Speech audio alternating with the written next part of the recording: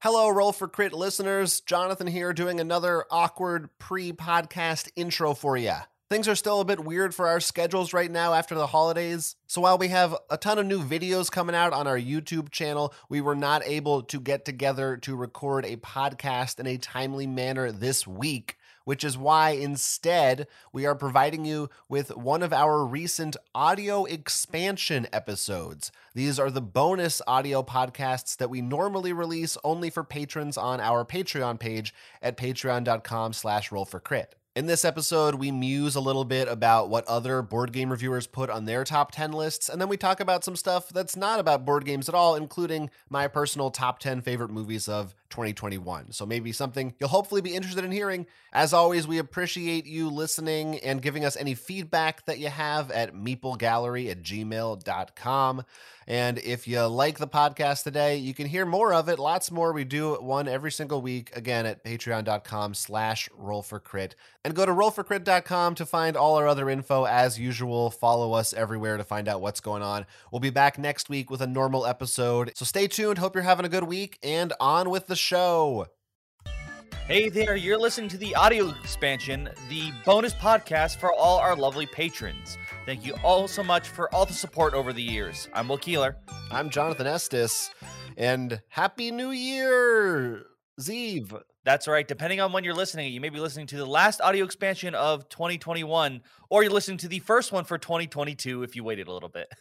Well, yeah, technically, they could any one of them could be the first one for 2022, depending on when you start listening. Very true. Very true. Why start here? Yeah, why start here? The year is pretty much over. It's been a year, right? It's been a year, and it hasn't. And we're not stopping. Trust me, 2022 it's got plenty of surprises for us. Let's keep that train rolling. Yeah, because it's an end of the year, you know what that means. We're going to hear all about lists, and this podcast is no exception. That's true. Let's start by reflecting on some of our lists that involve board games in the thing that has the table topics. Table topics. So, we put together our own list, didn't we? Mm-hmm. Yes, we did. And we put out both the video and the regular podcast that has that. But there are other reviewers as well. I know it's a crazy thought. And instead of just going through each list one by one, there is a Board Game Geek thread. I think he actually does it for multiple years. This BC is their name, which is more of a compilation. And the idea is he looks at all the lists and then only puts it in the thread if I think it's like 3 or some more people put on their list. So it's more similar, like you and I could have put something at number 1, but what's number 1 here will be what the most people put on their top 10 anywhere. So what this person does, if I'm understanding correctly, they look at all the different board game content creators and reviewers, compile games from all of everybody's top 10 lists in order to see here are what overall like the most people thought were the best games of the year, right? Yes. And very nice. They have a link to everything in case you're curious, like, oh, let me find out what Dice Tower did. So if you want, and a link to us as well, we're on there. We made it on the list. Yeah, they're fast. We only put ours up 2 days ago. Before I'm very curious to hear what some of the things on this bigger list are. But I did want to ask: is there anything now in the aftermath of our personal lists? You still feeling good about your choices, your placements? Any additional things that came to mind, or overall thoughts on any of that? I mean, well, I'm sure going through this list may say more. I feel most of the things I said already in the video, like Sleeping Gods, it's like I just feel like that would have been such an obvious pick for both of us. Mm-hmm. But that's a time thing. I think what we both said made sense. I think. I mean, I've already looked through this thing before, so I see a couple things that I know we didn't mention, and maybe you will, but. Overall, yeah, I mean, our personalities. I'm going to like trading card games more, which is one of the reasons why the Digimon made it higher. But we're both like, honestly, Bristol, I thought might be a little higher for you. Like I said, because I thought it was a fantastic hidden roll. But when it comes to if a story game does something right, that's when we're at our happiest. Yeah. Yeah, yeah. I think you're right. I think we more or less said everything as of now. It's only been a couple days, so haven't developed many more thoughts. We Yeah. did get a fair number of comments on there, but maybe we'll talk about those in another episode. So it's gonna be. Do you want me to start from? I feel like I'm gonna start from the front instead of the back because it's a little How is bit. it structured? Is it like actually a countdown of from least to most mentions? Pretty much Or that's how it works. I don't know if you've been on a Bargain Geek thread. Once again, it's a forum post, so it's not nearly as organized. So, like, if you scroll down, it'll show the number one. The first one it shows is the number one that is on the most people's list. Then a few comments of people talking about that one. oh, it's The one of number two, those kinds of yes. ones. So it's Okay. not neatly as organized. Okay, So that's why I yeah. thought, like, we'll just go through the top ones. Sure, just go it as they're listed. Yeah, I'm curious to see how much overlap there is. We're basically seeing how much do other critics agree with us or not. How similar are we? Right. And I will say they actually do separate because the first one is only was on my list. And they say World of Crit Will, and that's Cascadia. That is the number one that's been on the most people's Yeah. list. And I totally see how that is. And this is I think you mentioned this how it happens with Oscars too. Sometimes it's not like number one, though it is three people put it as their number one here. Like they also tell the ranking. Yeah. But Yeah. it is such a like the one that I think is going to be the most pleasing. if that Right.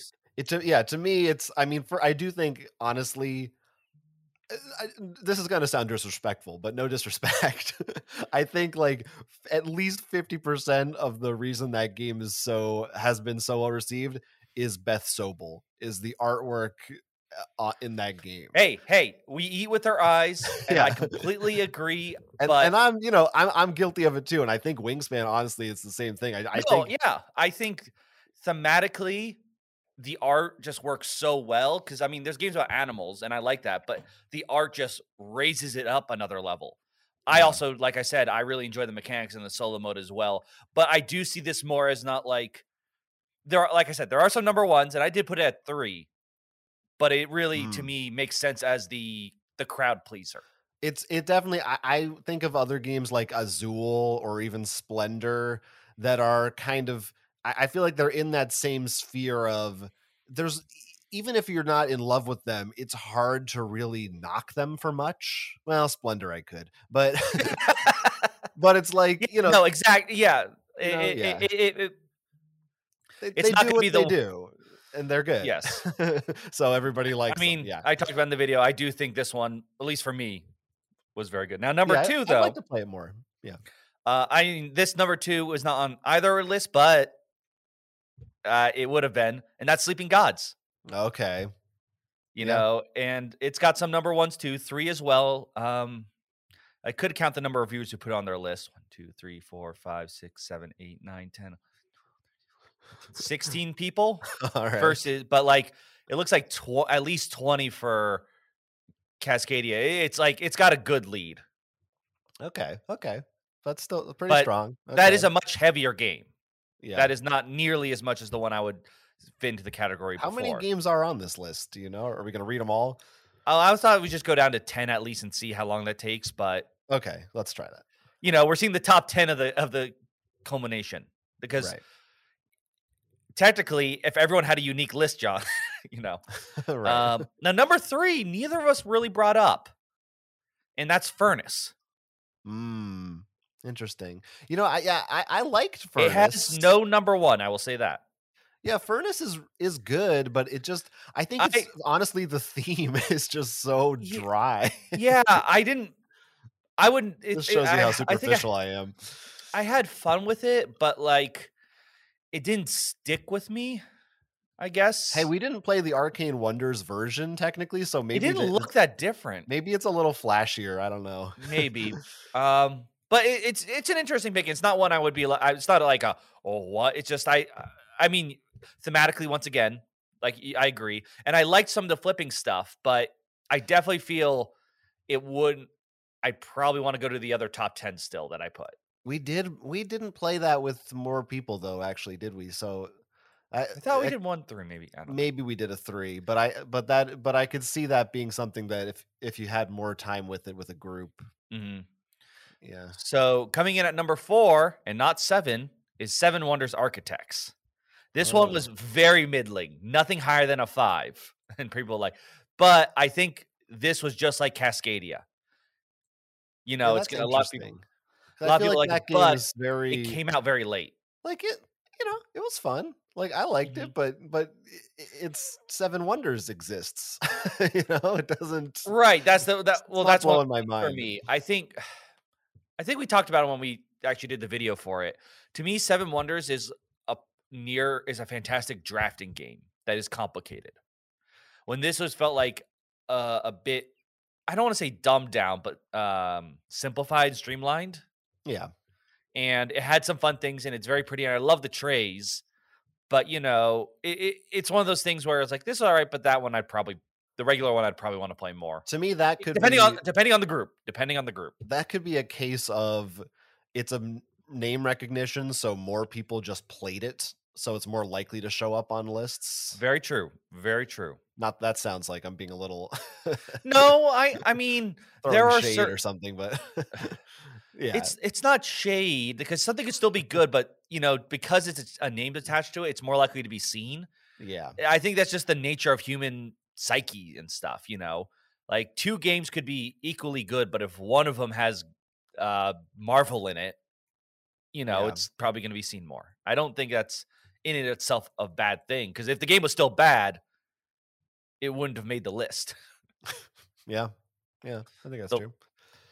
All right, moving on. Oh God, another pick for me, and that's Terraforming Mars: Ares Expedition. Yeah. Also, that doesn't surprise me. Yeah. I don't think we need to say no number 1, but a lot of 8s. Okay. Yeah. Now, interesting. This was interesting because I feel like one entire group of reviewers made this on the list, and that's Hadrian's Wall. It seems everyone in Tantrum House voted it number 1. There are 4 people. I don't know how many. That's interesting. Yeah. Is there? Oh no, sorry. There are 5. Just one of them put it at number 5. I feel bad for that. That the person at number 5. The rest are like, how could you put it that low? Yeah. So yeah, it's interesting because there are a lot of number 1s, but 4 of them are from the same place. So. Right. So that really pushed it heavily up. Interesting. Do you know how many different reviewers they actually looked at? Or you said 16? Yeah, no. That was the list on the Sleeping Gods who there. The number of viewers they have here is a lot. Oh, okay. And you can go there. They have links to each person's list. Okay. So you can go straight there. They are, I mean, most of the names I recognize, but yeah, they're making sure.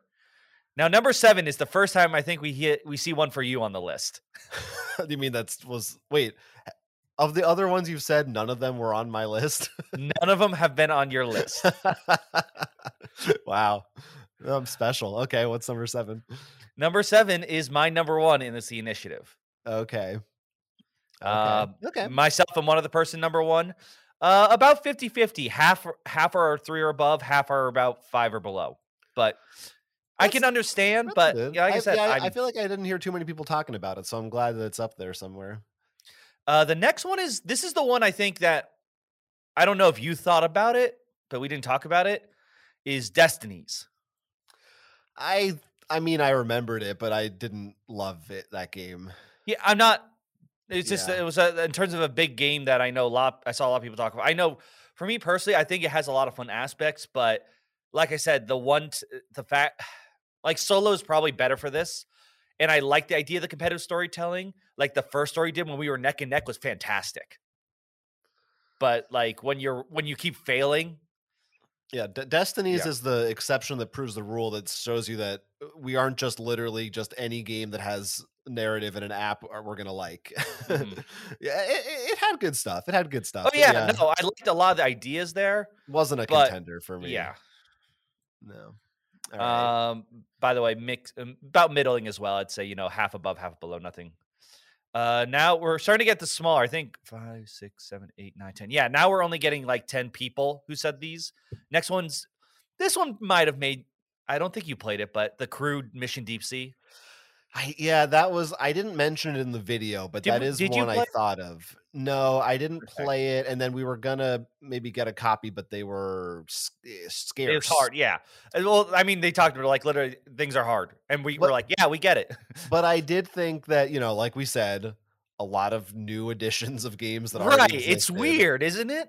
and also, um, what was my also? I don't remember what my also was, but I might have put it on my list if I had played it just because I remember when the crew came out. I think so last year. I think we Oh, did, wasn't did it the have like it also had a weird date thing? yes, I did the opposite of what I decided this year, and I was like, oh, the crew technically was a 2019, I think, so I didn't put it on my 2020, but then every other outlet did, so I was like, oh, I kind of wish it was on there. So I almost would want to put Mission Deep Sea just to give the crew the recognition, but it's fine. It's not the end of the world. I mean, also I didn't play it, so I've heard that the missions are.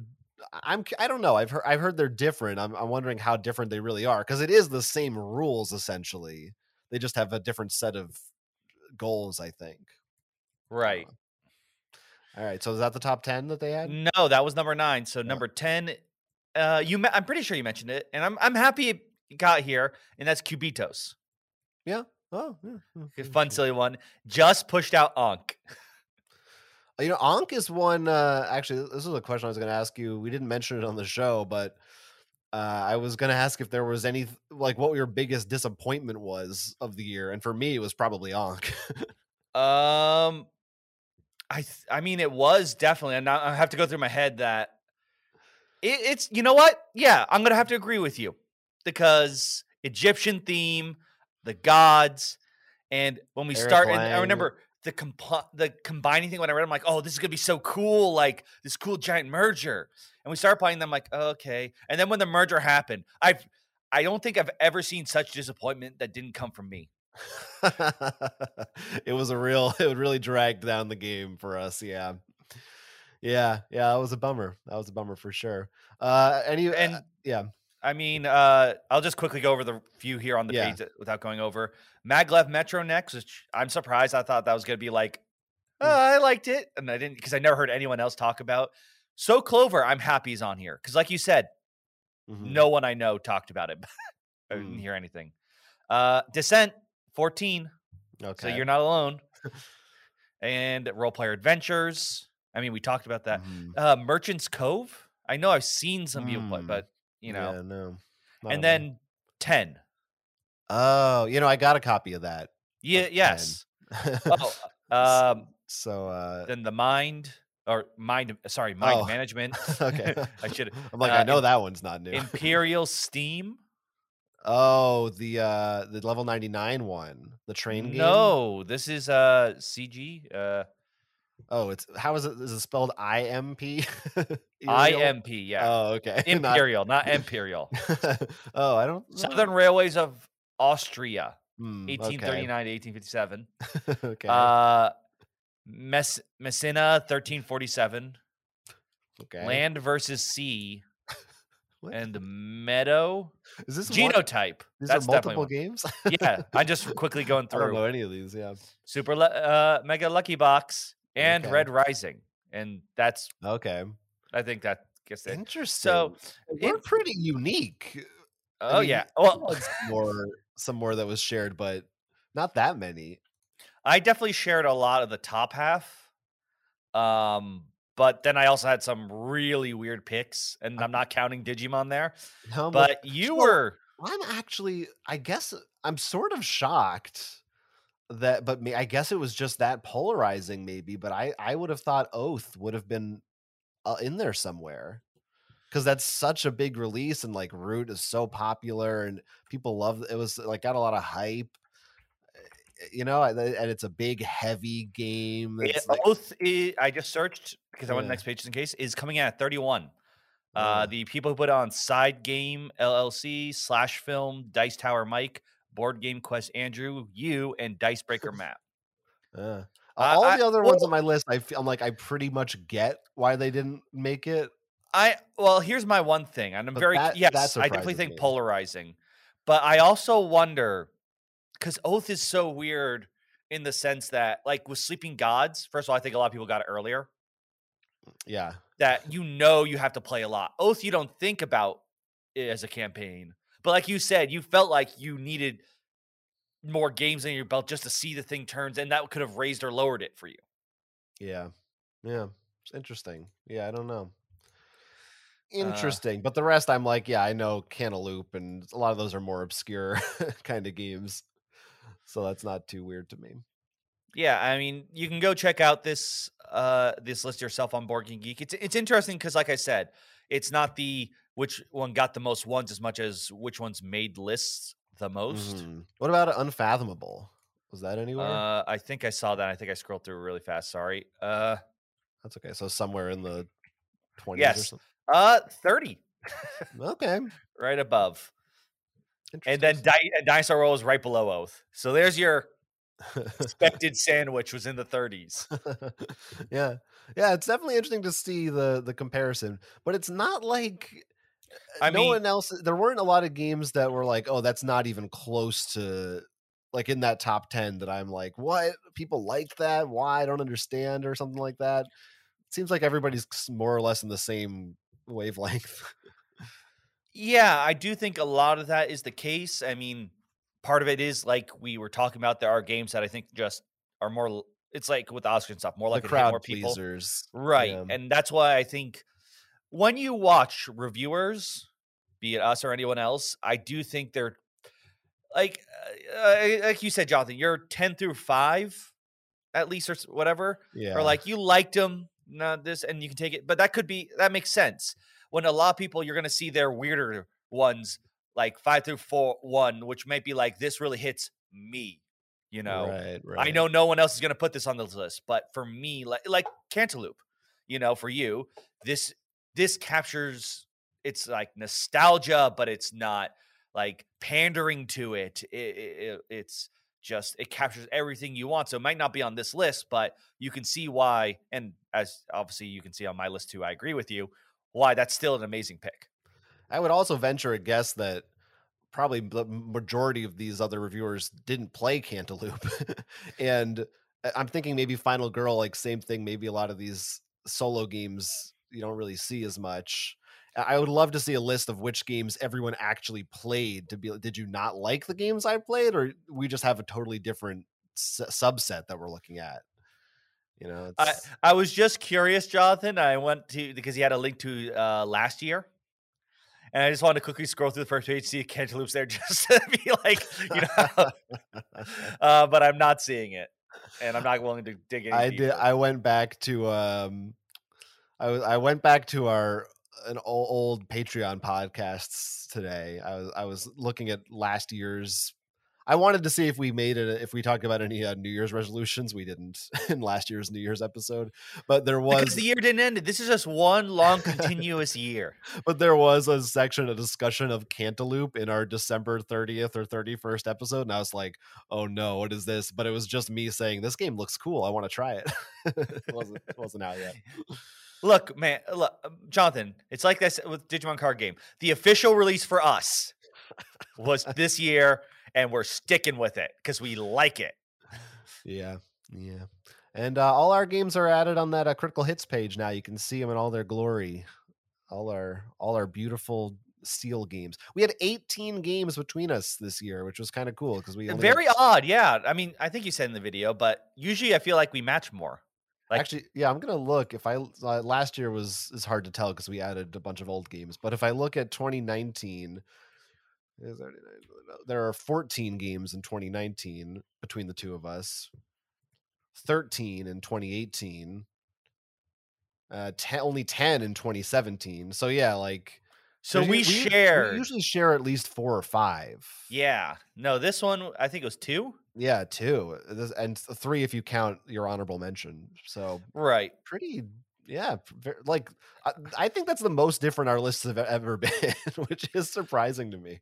It's surprising, but I want to say this. For the most part, like all your things on your list are still, I think, great picks. It's not like I hated everything you did. Like Yeah. I Picture Perfect, just I don't know. Like, for example, for me, that one didn't register because we played it once and stuff. But like thinking about what you said, I'm like, yeah, that was pretty fun and silly, and the taking a picture is weird. Yeah, the Yeah. only I only say this as an example, but like, I mean, I didn't love probably like it would be Super Mega Lucky Box and Dinosaur Island. You're 10 and 9 are the ones, right? but it's No, not like I hated them either. So no, and honestly, I'm really happy you said. First of all, they said Bristol, because it was my honorable. It's like of all the games I want to honor and didn't make the list, and also Red Rising. I don't know why. Really want to play. What's the other game it was based off of?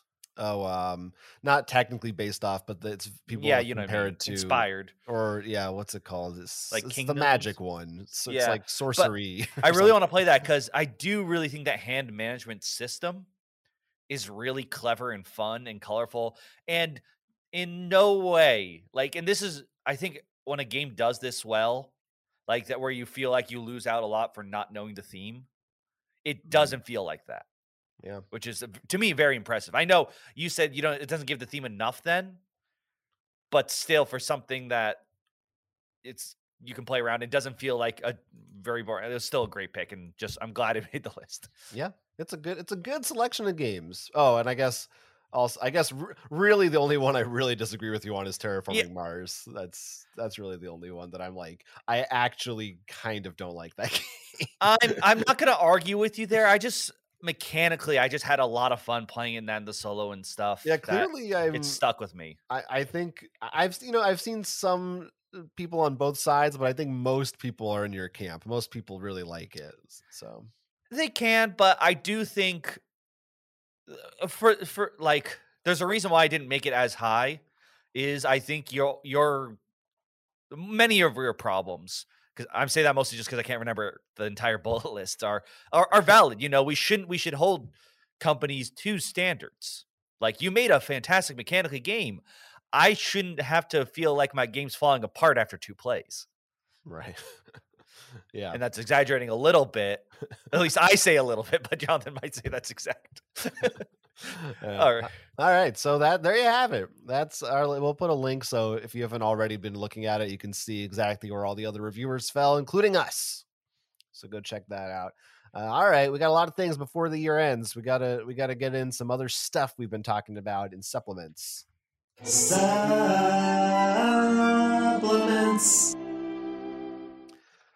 Boom. What you been doing? What you been up to, my boy? In terms of watching stuff, I've actually finished The Witcher season 2. I will start with there. Yeah. I'm really curious. Sorry. Well, I was going to start off by saying, if I recall, so I watched the first 2 episodes of The Witcher. I didn't get into it. I didn't go back to it, but I believe you, by the end of the season, were pretty much enjoying the show. I mean, you must have been enjoying it enough if you watched season 2. I did enjoy it. The thing that bothered me a lot in season 1 was the way they jumped between characters and that they all weren't on the same timeline. Right. But the season 1 ends in the way that they can't do that anymore. Everything's collided. And that makes the second season much better. You are only jumping between Geralt and Ciri, who are pretty much, their stories are entwined now. So it doesn't have to really jump between the two of them too much. Like, they're separated.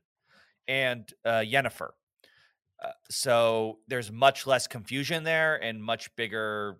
They're given more showtime, so to speak. Mm-hmm. Mm-hmm. And so that one, I feel like that helps it a lot.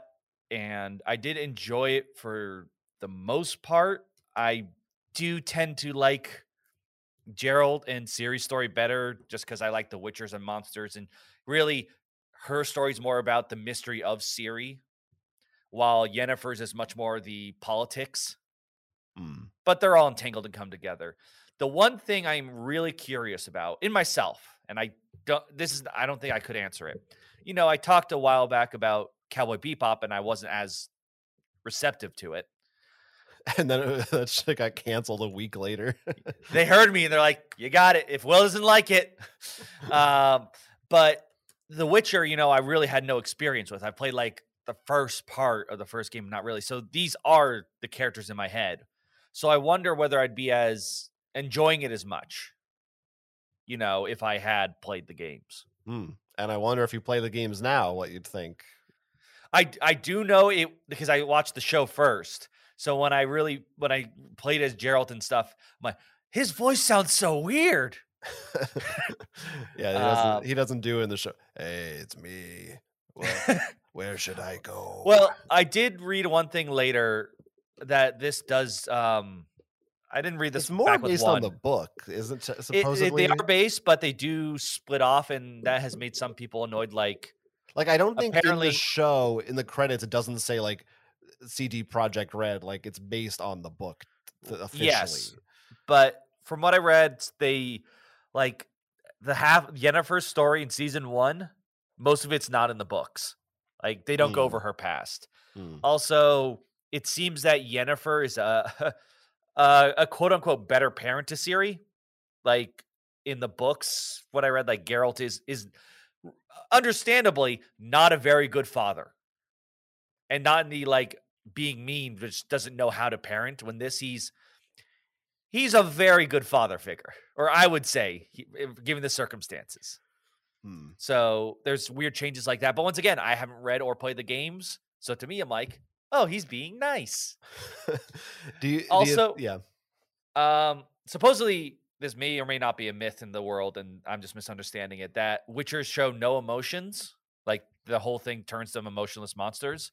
In terms of emotional understanding and, like, I guess emotional intelligence would be the word, and just sympathy and understanding each other's feelings, no one in the show shows that more than all the Witchers.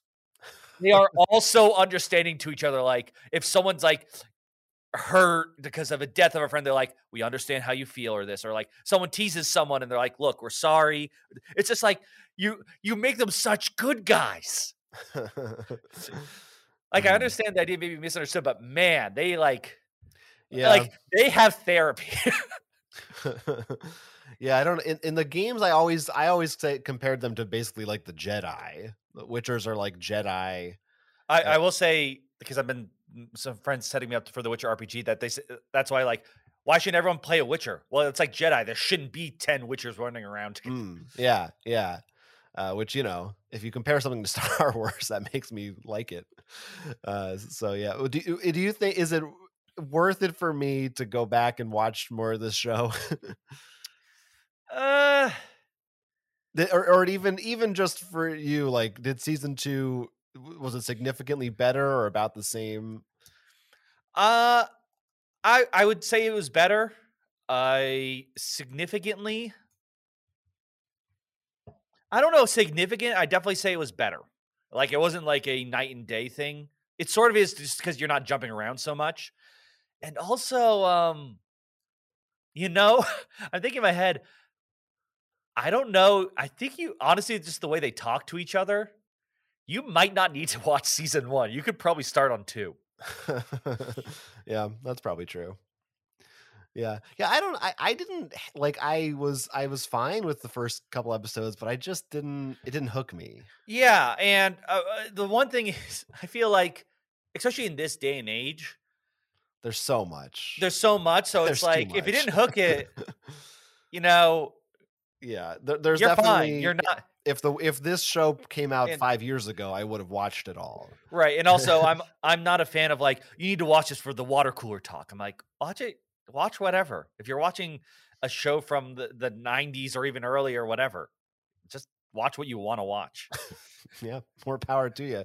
All right, so that's The Witcher season 2. I guess it's has it been confirmed for more seasons? I think so. Mostly just because my news feed, because Google says, like, oh, you watched The Witcher. It's like, news on season 3, who's in it? I'm like, I don't care. Also, I'm pretty sure last year both of us were like, oh, we're gonna play The Witcher this year, Witcher 3, we're gonna play it. Neither of us played it. Yeah, that's because there's so much. And also, I'm like, part of me's like, part of me is in my head, like, you gotta go 1 and 2 first. But, well, that's my problem, but then in my head, I'm like, I started one, I wasn't in love with the mechanics. And now I'm like, but everyone talks about 3. You should play 3 just to see what a good CD Projekt Red game is after Right. Cyberpunk. Well, everyone talks about 3, so I'm like, why don't I just play 3? I'm sure. No, Like, yeah, you I could didn't totally start. just play I 3. started Mass Effect 2, and it probably in that I didn't feel Mm. too left out. I don't know about But that. All right. So Witcher Season 2, it's available now on Netflix. Yep. The other thing I watched was The Matrix Resurrections. This is the 4th Matrix movie. Jonathan, did you see this movie? I did. I went out and saw this movie in theaters because I am a You're a good huge boy. Matrix fan. I mean, I love the original Matrix. I also love Matrix Reloaded. I don't love the Matrix Revolutions, but I'm just for my own. I have to just remember that is 2 is Reloaded. Yes, I went in chronological order. But I love the Animatrix, of course, and I love the Wachowskis. I think that I love all their stuff. Like I knew not all their stuff. I never when I looked it up afterwards. I did not know that they both were trans. I knew one was, and then when it said the sisters. That's true. Although this one is just directed by Lana Wachowski. Correct. Yes. Yeah. And so why don't you start then, since you're much better when it comes to. Well, I'm curious, is it the same for you? What's your Matrix? You love the Matrix? You hate the Matrix? What's your? I mean, I really enjoyed the Matrix series. I mean, I think 3 I wasn't as hot on, like you said, but they're almost combined. I mean, the Animatrix I just love the way they did that, and yeah. So like, I think it also came out during the age for us that it's such a milestone in our growth period. It's hard not to be for it to have affected us. Someone said something the other day that made me very upset that the time between the Matrix Resurrections and the first Matrix movie is the same amount of time as there was between the Phantom Menace and the first Star Wars movie. Is that the time you need to wait for a reboot now? It's so depressing to me how old I am that the Matrix, in my mind, the Matrix is still like cutting edge. But now I'm picturing like what I thought of the original Star Wars when I was 10 or whatever. You know, it was like, oh yeah, like I loved it, but it was like an old classic. Well, that's I guess that's actually well, I want to go back to that line maybe later on, depending on where you say the Matrix is cutting edge. Yeah. Well, so I've watched. I'll just say this. I'm going to talk about my top 10 movies later. I watched a lot of movies this year. I mean, so should we say spoilers? The Matrix no spoilers. At least not yet. Maybe if we need to, but no spoilers right now. But I wasn't planning on really diving into this movie too much because I watched so many movies, like I couldn't. There's too many for me to talk about. So I wasn't fully prepared for this, but I will tell you my reaction to the Matrix Resurrections. I really loved the approach of this movie. And I think, and for the first hour or so, I was very much on board. I was very interested to see where it was headed. It does some very different things from the original movies. It's a very different kind of tone and different style. Ultimately, I think that my big issue with this movie is I think there's two clashing tones, I guess. I think two things they wanted to accomplish. And one was a meta commentary on the Matrix in real life, in our world. And the other was an actual proper sequel to the story of the Matrix in the Matrix universe. And I think I kind of wish they had just gone in one direction or the other. There's some disappointing things, especially in terms of there's a couple of actors who are not present who I think are essential to the success of those movies, and the action scenes are very, very, I mean, they don't even come close to the action in the other movies. Yeah, I agree with a lot of things you said, and more of like the later half of the things you said. I was not as you weren't on board for any part of it. Some of it. I just feel like you're a bit more positive than how I feel I about am it, I guess. definitely. I mean, I here's where I I'll yeah. just say where I land on it. I am definitely more positive on it. I actually really want to watch it again.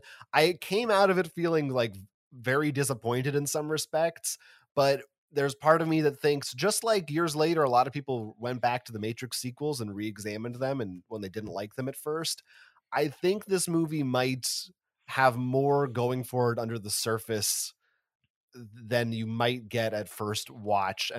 But I don't want to say much more than that without spoiling things. Yeah. No, I understand, and I remember when I came out because I saw it with some other people after when it ended, and I remember. Did you see it in theaters too? No, I saw it on Oh, okay. TV finish, but the the first thing there is there is one actor I remember saying like I really like it, and they were like, yeah, but the person who was playing is fine. That I was. I'm trying not to spoil who's missing. Well, uh, yeah. Ma- Yeah. This is. I think we can. We can say. okay, I'm just gonna say. go ahead. Say So minor spoilers. Hugo Weaving and Lawrence Fishburne are not in this movie. yes. One of them to me.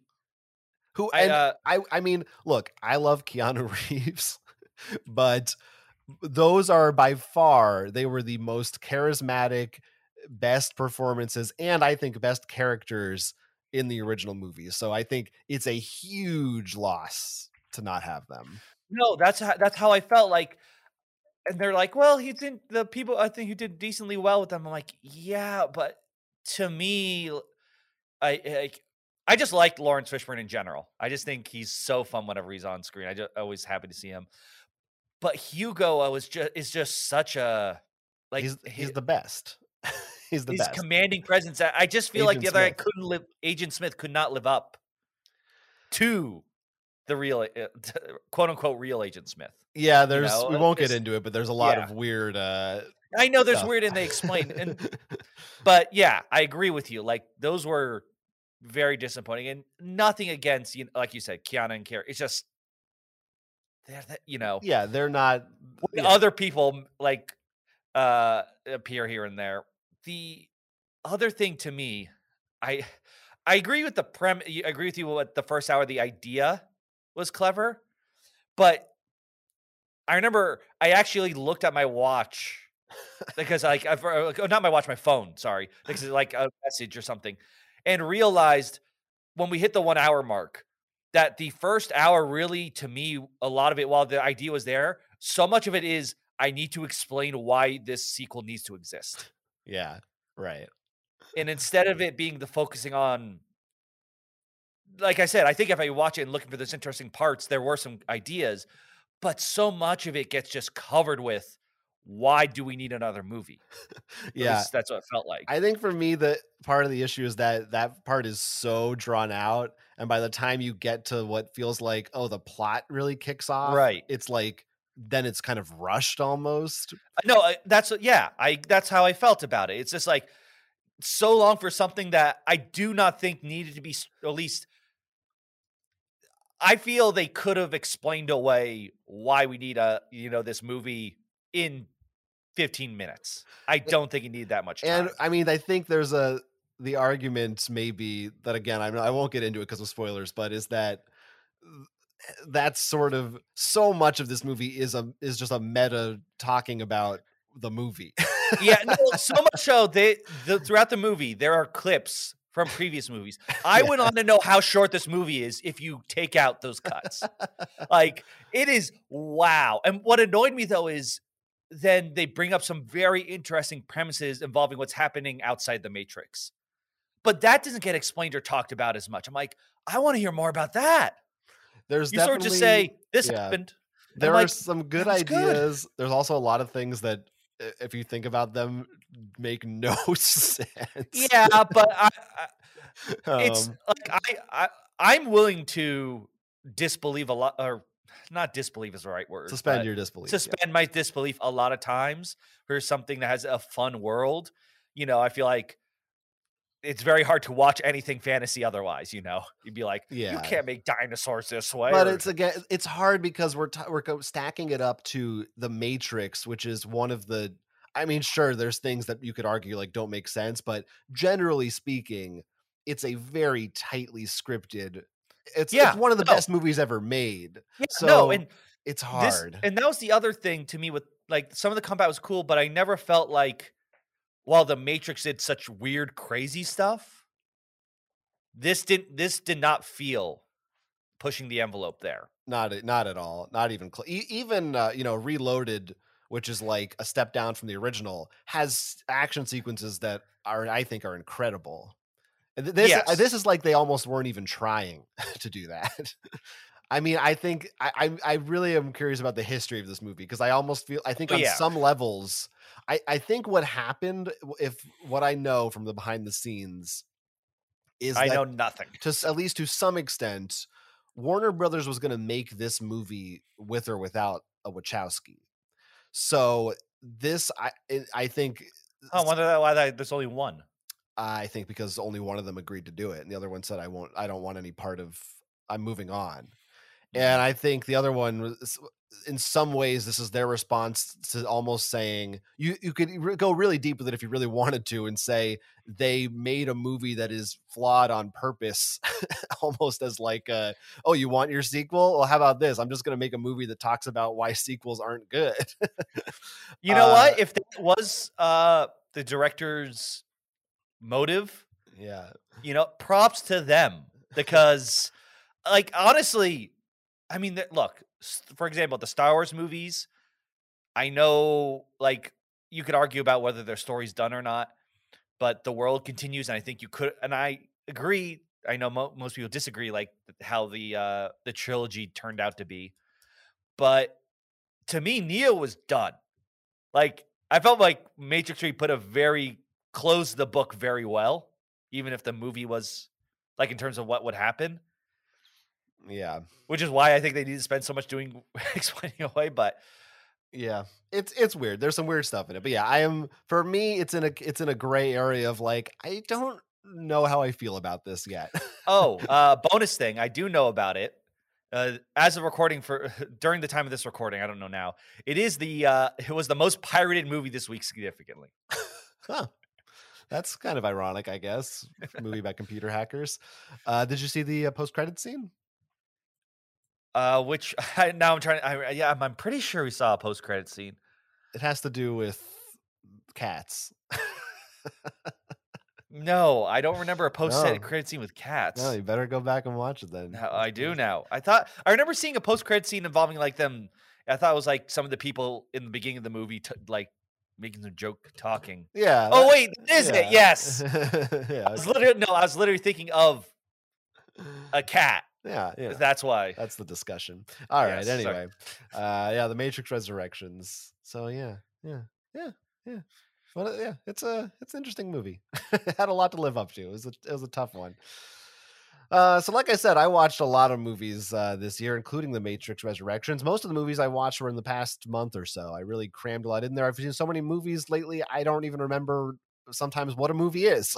What does it mean to like a movie? And I have compiled painstakingly difficult list to narrow down a list of my top 10 favorite movies that I watched in 2021. Which that's right, everyone. We did put out our top 10 board games. That's subpar. This is what you really come to Roll for Crypt for. This is the real stuff right here. First thing I'll just say, general trend of 2021, movies are too long. Every movie that I had to watch, they're all 2.5 hours long. All of them. Everything is 2.5 hours long. Why? Why can't anyone make a 90-minute movie anymore? It's upsetting to me. That's all. That's my soapbox. Make movies shorter, please. You can edit, you can cut.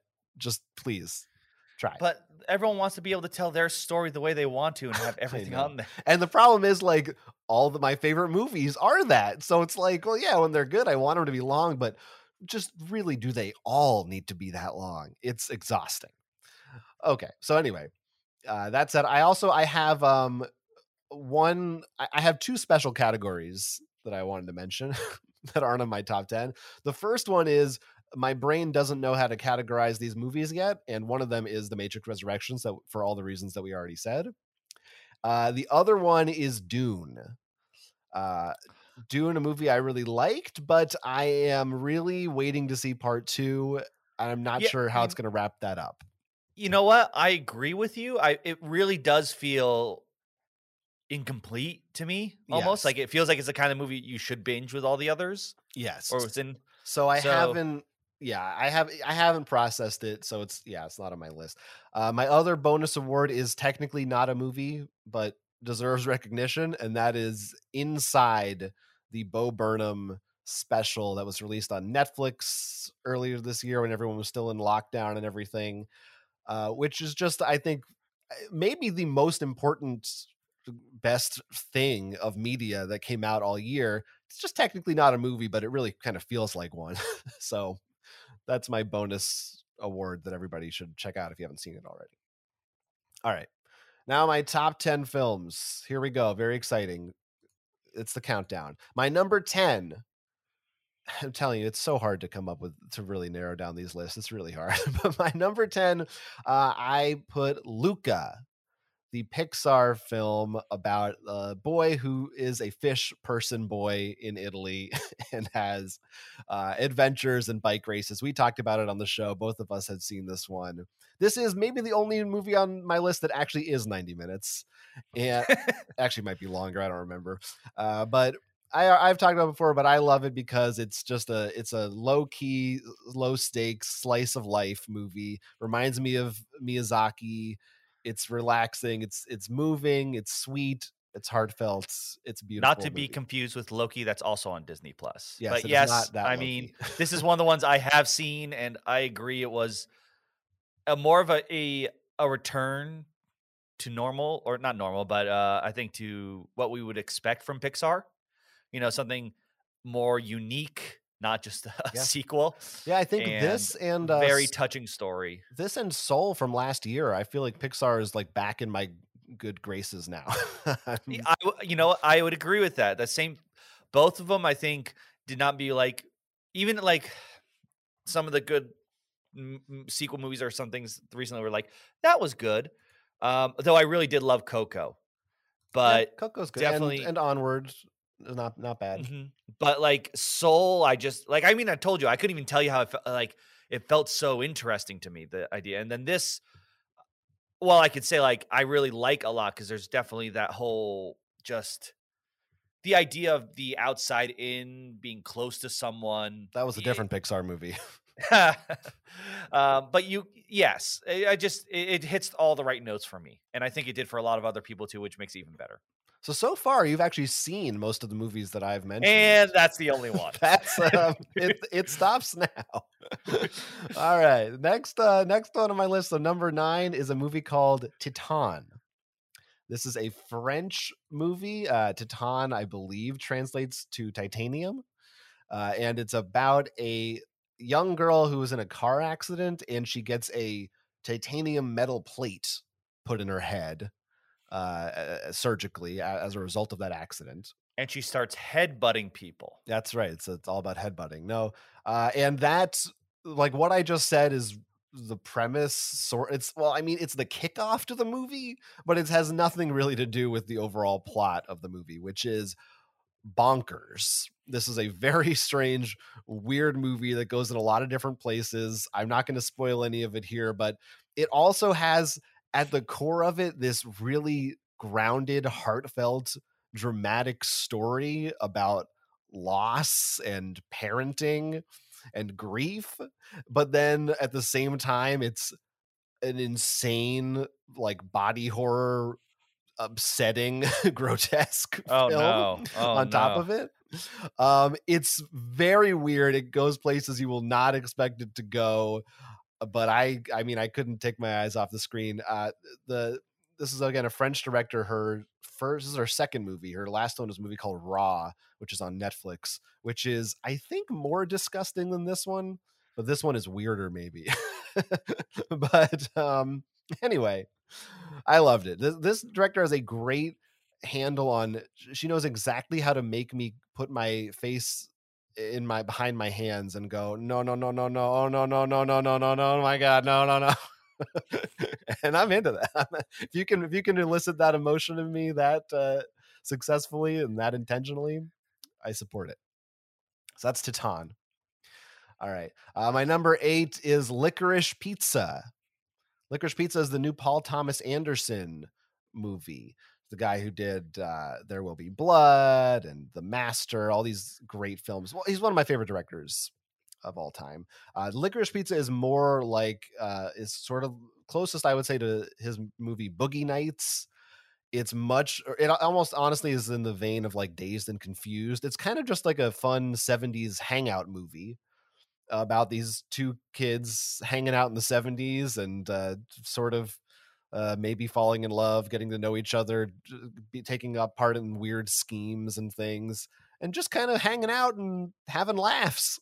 Sort of like Luca, this is one that's just, I like it because there's not an antagonist and a villain that you've got to overcome, and there's not the third act where everything goes wrong. It's just kind of, you're just hanging out with these people, getting to know them. It's funny, it's charming, and the main actor is Philip Seymour Hoffman's son, and he does an excellent job. And as you know, I love Philip Seymour Hoffman, and Philip Seymour Hoffman I think did some of his best work with Paul Thomas Anderson, so it's really cool to see his son in this part.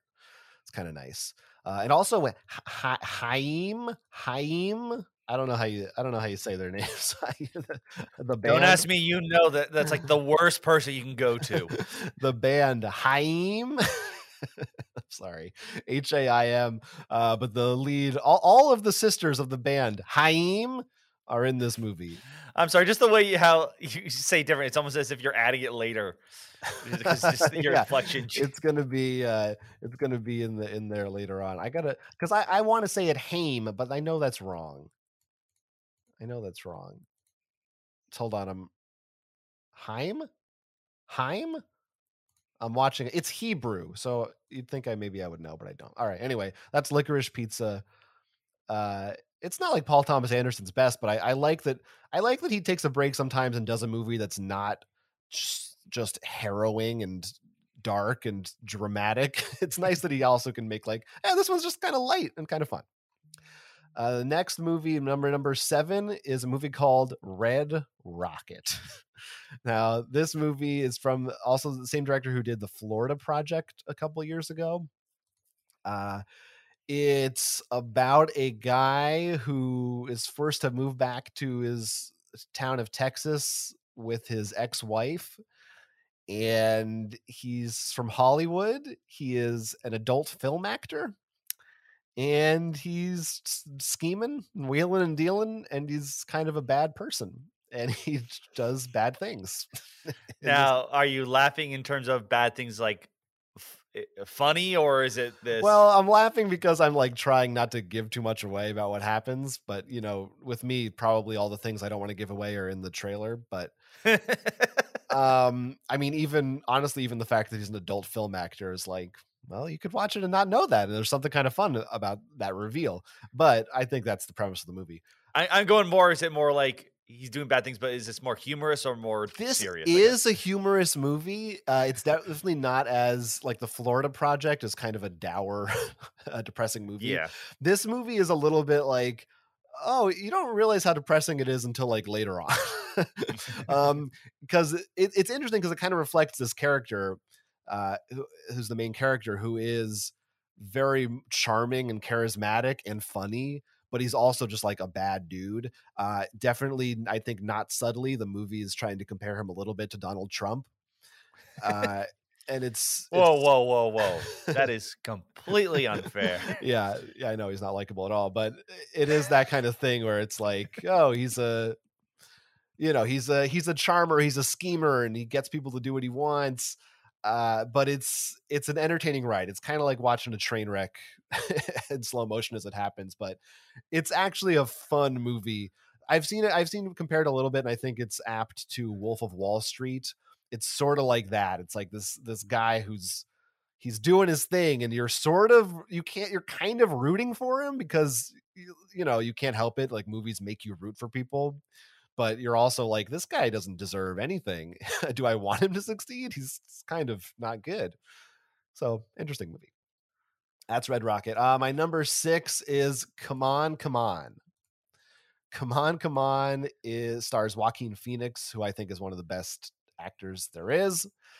It is shot entirely in black and white, and it's about a guy who's like a radio host, and he has to take care of his nephew for a while. His kind of estranged sister's kid, who's like 10 or 12 years old in the movie. And it's just a movie about them bonding basically over the course of this period of time, getting to know each other while he's working. And it's all about parenting, although it's an uncle and a nephew. It's not a dad and a son. It's about how hard it is to raise kids. And this is another kind of another theme on my list of movies that are just sort of just you kind of get to sit back and just live with these people for a while. A slice of life, I guess, probably is the right way to say it. And this is it's a very sweet movie. It is funny. It's not depressing. It can be. It's emotional and it's moving, but I think it's a sweet, important, powerful movie about kids. Although it did probably make me say, you know what, I don't really need to have any kids. Uncle is good. I'll be an uncle. It seems too hard to be a parent. Now my number 5, and here's the dramatic outlier maybe on this list. Number 5, I put The Suicide Squad, the James Gunn new Suicide Squad movie that came out this summer. I loved this movie. I did talk about this one on the show. I think it's one of the best comic book superhero movies ever made. I think it has great action. It's funny. It's cynical, but it's also by the end has sweetness sprinkled in. So it's not just cynical. It is like about people coming together from it's basically the exact same moral as Guardians of the Galaxy, honestly, of like, hey, even if you're a bad guy, you can kind of do something good. But I wouldn't have it any other way. It's so sad to me that this movie didn't do that well at the box office. But part of that, pandemic, HBO Max, who knows what, but it deserves way better, especially considering the first Suicide Squad, which is terrible, was very successful. And this movie, which was great, wasn't. I think that's a shame. But yeah, The Suicide Squad, I love it. That's probably the most mainstream, not necessarily. It's one of the biggest blockbuster movies on my list. All right, number 4, another movie I talked about in the show, Annette. This is the musical with music by the band Sparks that has a puppet baby in it. One of the weirdest movies on my list, maybe the weirdest, which is saying a lot because Titan was also on my list, and that movie is really weird. This movie might be even weirder. This is probably of all the movies on my list, the one, maybe this and Titan are the ones that I wouldn't be like recommend everyone go watch because they're just very specific and weird, and there's a good chance you watch them and you're like, no, this is not for me at all. Or you might watch Annette and think it's a comedy, or you might think it's a tragedy, because it's kind of both. The music is really good, even though it's not like super poppy or catchy. It's strange, it's haunting, it's sad. It's a weird, deep, sad movie. Adam Driver's great in it. I'm into Sparks now. I'm a Sparks head. So Annette is my number 4. Number 3, I put The Last Duel, another Adam Driver film. The Last Duel is actually, it's not the newest, because I think House of Gucci came out after, but it's one of the newest Ridley Scott movies. It's a medieval period piece. Okay, then I was like, I think this sounds familiar. Yeah, Adam Driver and Matt Damon are like rival soldiers in the medieval times. And I had kind of honestly written off Ridley Scott at this point. Some of his movies, like most of his movies. He has disappointed me as of late. Yeah, he has. I mean, even though I actually like Prometheus, but he's had a lot of things that are. Oh yeah, no, Prometheus. I'm not going on that. We're not here to talk about that. We're not here to talk about that. But this movie is by far the best movie he's made in a long time to me. That's good to hear. It sounds like we're getting a lot of redemption this year. Redemption. There's a big redemption arc happening. it's a fascinating story of, I think it's hard medieval movies sometimes to make them entertaining because, like also this movie made me think about how hard it would have been to live in these times because it's like there's nothing to do. There's nothing to do at all. Even if you're like rich, maybe you can afford like 12 books. And then it's like, oh, you can get drunk, you can make babies, or you can work, or you can die. Like Oh, you kidding me? We're doing all of them, man. maybe you At can the same time. maybe there's like jousting or whatever, which you probably will die. Anyway, this movie is about the last duel because it's like the last jousting duel supposedly before that was outlawed. And it's based on a true story. I'm not sure how much of it is totally true. It's also, I was surprised, it's like stealthily a remake of another very classic pivotal film that I won't reveal here. I won't give it away which film that is. Hold on. Let me guess. Ghostbusters. It's not that one. It's believe it or not, it's more pivotal than that. But I thought that was fascinating. It's a really great, well-told story. The more you watch it, it reveals more stuff to you. I was surprised by it. I was really surprised by how much I liked it. All right, now number 2, this is a movie called The Empty Man. And some people will argue that this movie came out in the year 2020. So we have another one of those. What is with, we make lists all the time. Why does this year to me feel like that's come up so much? We're like, this counts. Well, this counts. Here's the truth. This movie was technically released in theaters in the United States in October of last year. However, at that time, I was not going to movie theaters. In fact, I don't know which ones near us were even open. So as far as I'm concerned, I was not able to watch this movie until it was released digitally in 2021. And I believe it's deserving of credit, and I don't want to not talk about it.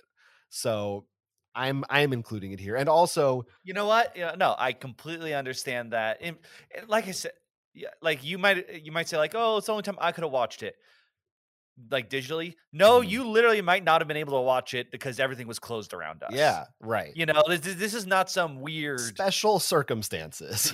Yes, I think significant special circumstances. So The Empty Man is kind of a horror movie. It's also kind of a mystery, like a procedural police mystery. Reminds me a lot of Zodiac, the David Fincher movie.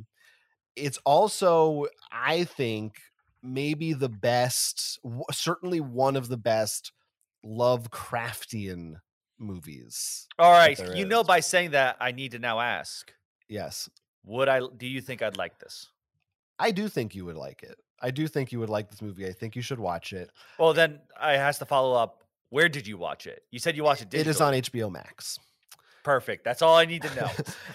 And so, but what I will say to clarify, this is not Lovecraftian in like Lovecraft country. It's not, oh, there's a tentacle monster and cultists and hoods. Yes, no, I know what you. Yeah, but to clarify, there's obvious Lovecraftian, and there's nothing wrong with it, but it's the crutch we usually use. This, and then there's what the ideas are meant to represent. One of the reasons why I like Lovecraft, because I feel like we haven't dug through that mine nearly enough. Yeah. This is the actual like fear, paranoia, dread, cosmic horror kind of, I think. Something so much bigger than yourself. Yes. And it's a shame it did not do well at the box office. People didn't really find it because I think it was marketed as, the premise just sounds like a cheesy, like if you do this thing, like say a name in a mirror, the empty man appears. That's not what it is. There's a different thing, but it's much, your generic horror movie thing of like, yes, but it is much deeper than that. It has a great mystery at the heart of it. And by the end of the movie, you're going to want to watch it again to try to understand what you just watched. Now that I'm very excited about that one line, the mystery, because I feel, at least I'm, how our thoughts on horror, I feel like a lot of horror movies that have whether it's a demon or something, or there isn't actually a mystery. Yeah, this definitely is a mystery. Like I said, it reminded me of Zodiac. It's got that sort of a through line to it. It's really really good. I this is also a very long. There's all these movies are like 2.5 hours, like Well, I said. But yeah, no, I've come to accept that to be a thing. If it's not for kids, it's long. So that's The Empty Man. Highly recommend. My number 2, and now my number 1. My favorite movie, I think, as of right now, of the year 2021, and it's another. Surprise! It's a Matrix. Jonathan just tricked you in the beginning. If only. It's another movie that I know you will want to go see, and that is Nightmare Alley, the newest film directed by Guillermo del Toro. You know, I read one thing about it, and it sounded lukewarm. But this is I didn't want to read. I didn't read too much. I just sort of glanced at it. I was like, oh, he's making a new movie. But this, Yeah. this is very good to hear. One, because I usually just love Guillermo del Toro no matter what. Two, like I said, I barely read the article. Versus you. Yeah. So this is Nightmare Alley. I loved it. Honestly, I knew nothing about this movie other than I title didn't even know he was doing anything. and the director. Yeah. And I feel like maybe I'm out of the loop, but I feel like it hasn't gotten a ton of talk. But man, I think this is his best movie, maybe his best movie. And it's I loved The Shape of Water. I definitely think it's even better than The Shape of Water. Yeah, I was a big fan of that. And I get it. Look, I'm not counting things like I love Hellboy and Pacific Rim, and I will always love them. But best movie and actually being a good movie. Yeah, well, what's interesting about this movie is I think it's maybe his most grounded movie. It actually doesn't have. It has weirdness in it. So the premise of it is Bradley Cooper is a guy who basically joins the circus. He kind of literally runs away and joins a freak show at a circus, which that's like a natural, perfect setup for a Guillermo del Toro movie. There's a circus freak show. Willem Dafoe is like the owner of the circus. I mean, what more do you want? Ron Perlman plays the strong man. I want Ron Perlman to also play Hellboy again in the movie. I just want I want the Guillermo del Toro Smash Brothers. Like immediately you're on board, but it goes to even better places from there, and it's really an amazing, I think, character study of this guy played by Bradley Cooper. It's not as fantastical. It's more of like it's kind of a noir thriller sort of movie, but I was just hooked the whole way through. I loved watching this movie. Like I said, I saw one thing on it and didn't even go into detail because I didn't want, but like when I first saw it, I was like, that stinks. I didn't know Guillermo del Toro was a movie and didn't sound like it's that good.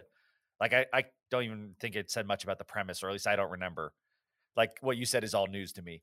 But hearing this is like, okay, I think I could still like this. I could watch, Yeah. No, I think you'll love it. I think it has some of the best characters he's ever done in a movie. The amazing cast, all the performances are great. I think this guy's at the top of his game, and I don't know why. I feel like I almost dismiss him in my head because I'm like, oh, Pan's Labyrinth was so long ago. That's like the peak to me. What for me, my biggest issue is I feel like I see him a lot of times as producer. Right. And I just know that he has I know he has 10 scripts at least that Hollywood just won't do, which includes Mountain of Madness, which I would kill to see his movie version for. I believe he's doing a stop motion version of Pinocchio next. I'm not sure if he's directing it or not. And that's really the thing. It's like you hear he's in a movie. I'm like, he's producing, which at least you tell me I'm wrong. Producing. According to this, he is directing it. Yeah. But anyway, yes, the producing, means nothing. It depends. But yeah, a lot of times it means nothing. It's who knows. But yeah, I think he's at the top of his game. I think this is a really fun, great movie. It's thrilling. It's suspenseful, but it's everything you want. It's a kind of about movies, in a metaphorical way. It's about performing. I'm going to ask the same questions about Empty Man again. Where can I watch this? In theaters. Sorry. No, that's fine. That's yeah. It's all about knowing the things, especially now because we're starting to hit the period where they just go to theaters again. But some of them don't. Right. So it's about knowing where to go. That's half the problem now. It's not even that I have to do this. It's more like, where is it? It's on Peacock. No, it's not on Peacock. It's on. Yeah. This one right now, traditional out in theaters. So Nightmare Alley, my number one. And then I have a series of 10 movies that are my honorable mentions, runners up. I'll just name their names. I won't talk about them, but they are more movies for you to watch. Barb and Star Go to Vista Del Mar, The Card Counter, The French Dispatch, The Harder They Fall, Last Night in Soho, Pig, Riders of Justice, Stowaway, Tick Tick Boom, and The White Tiger. That was alphabetical Well, I knew order. 3 of those. A lot of White Tiger, Tick Tick Boom, Stowaway, and Harder They Fall are all on Netflix. So yeah, I easy to remember watch. the Tick Tick Boom. No, but here's my question. Yes. Similar, sort of wrapping around where we started. We talked about how we talked about the board game list. We looked at how the sort of it's not always maybe number one, but the one that gets the most judges with the Oscars. At least it feels that way.